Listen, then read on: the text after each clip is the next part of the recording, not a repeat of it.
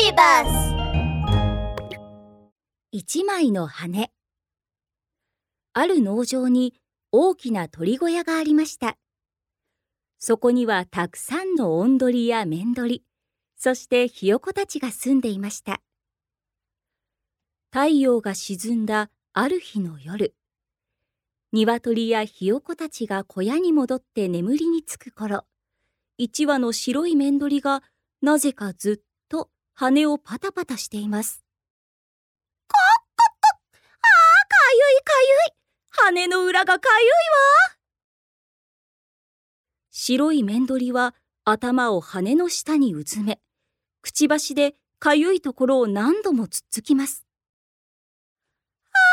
だいぶ良くなったわ。あら、こんなところに灰色の羽が一本生えてるじゃない。羽の裏に小さな灰色の羽が生えていることに気づいた雌鳥は、その羽をくちばしでスポッと抜いてしまいました。これで全身真っ白になったわ。この農場で私よりも白くて綺麗な雌鳥はいないわね。私は世界で一番美しい雌鳥よ。コッコッコ。そう言って白い雌鳥は満足して眠りにつきました。そしてその一部始終を一羽の黄色い雌鳥が聞いていました。まあ、なんて恐ろしい。白い雌鳥ったら美しくなるために自分の羽をむしるなんて。怖くて眠れなくなっちゃったわ。少し散歩でもして気を紛らわせましょう。黄色い雌鳥はそっと鳥小屋を抜け出し、農場の小道に沿って散歩しているうちに大きな木の下までやってきました。すると木の上にいたフクロウが雌鳥を見つけて声をかけてきました。やあやあ、黄色い雌鳥さん。こんな時間なのにまだ寝ないのかい？ちょっと眠れなくてね。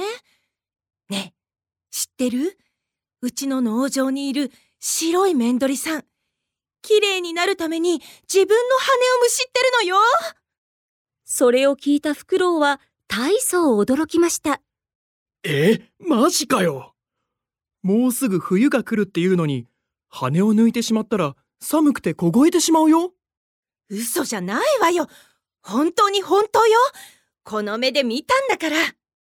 黄色い雌鳥はしばらくフクロウとおしゃべりした後、ようやく眠くなってきたので、小屋に戻って寝ることにしました。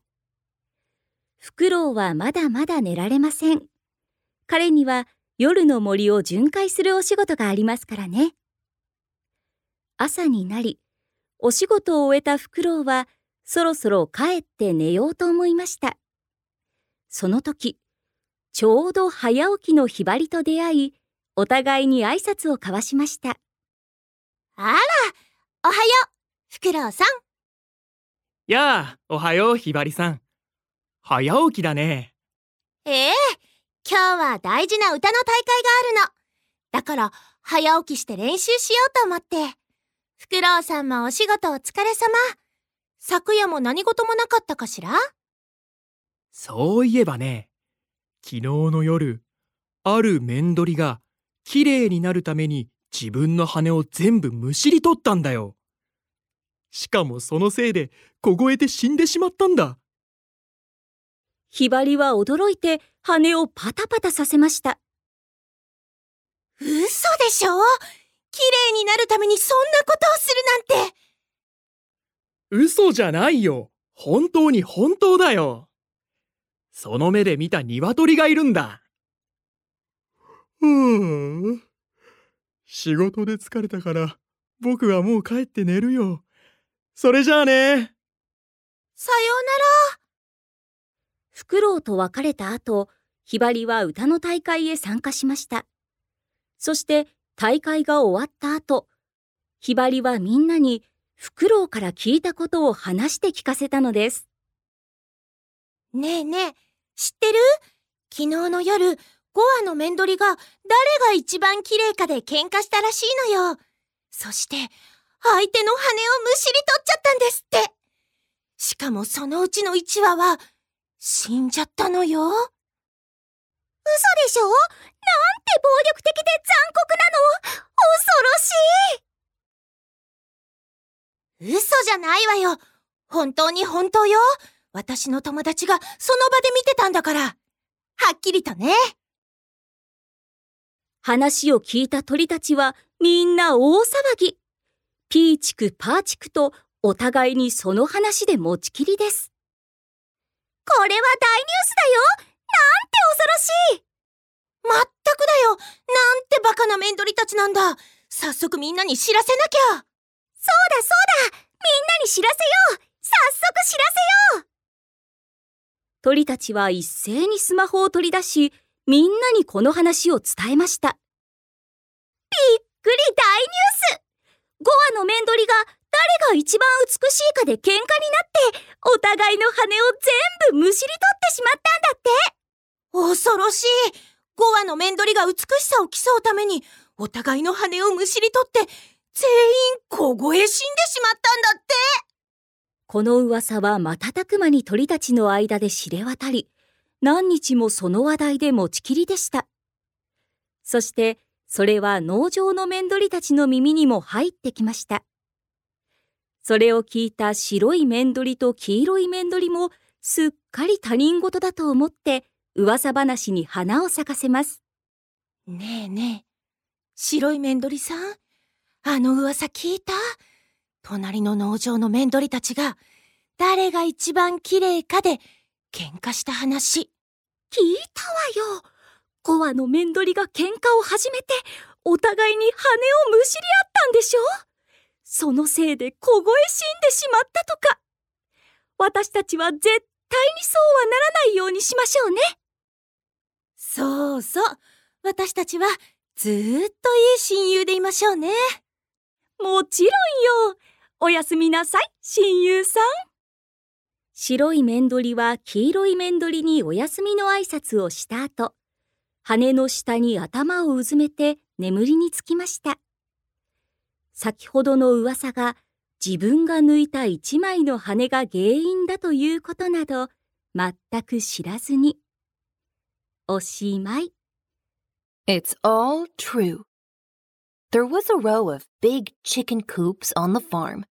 In these coops, there lived roosters, hens, and many little chicks.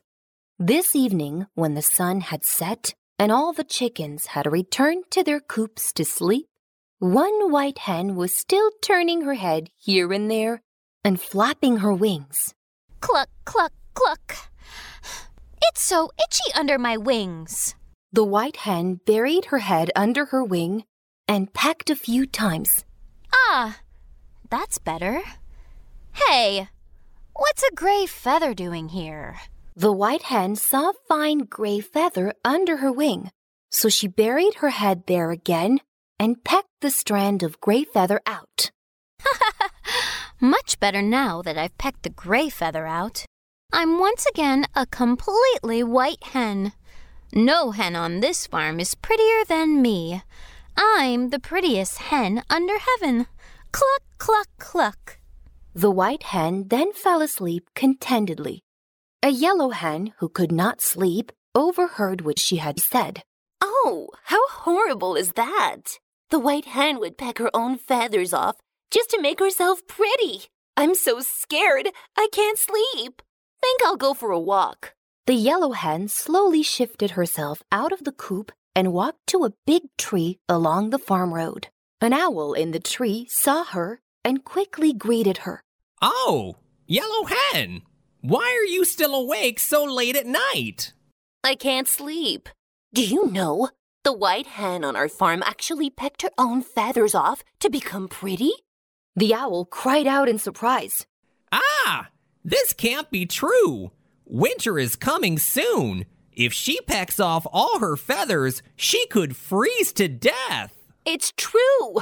It's all true. I saw it with my own eyes. The yellow hen chatted with the owl a little more, then finally felt a little sleepy. She returned to the coop to sleep. The owl didn't sleep. He had to patrol the forest at night. In the early morning, the owl finished up her night duty and was getting ready to go home to rest. At this moment, an early rising lark greeted her. Hey, good morning, Owl. Oh, how are you, Lark? You're up early. Yes, there's an important singing contest today, and I wanted to wake up early to practice. Owl, did anything happen last night? I tell you, just last night, a hen actually pecked all her feathers off to become pretty. She froze to death. The lark flapped her wings in shock. It can't be. How could she do such a thing just to become pretty? It's true. It's all true. A hen saw it with her own eyes. All right, I was busy all night, so I'll go home to rest now. Goodbye. Goodbye. The lark went off to the singing contest after chatting with the owl. After the contest, the lark excitedly shared the newest gossip with everyone. Hey, have you heard? Last night, 5 hens were competing to see who was more beautiful. And they actually started fighting. They pecked off each other's feathers. One of the hens even died on the spot. That can't be. It's so violent and cruel. It's too horrible. It's true. It's all true. My friend was there. She saw it with her own eyes. The birds were stirred up by this news. They began to chirp about it. This is big news. It's too terrible. It really is. Such stupid hens. I'm going to spread the news among my friends on Instagram to let more people know. Yes, post it on Instagram. I'm going to do that too.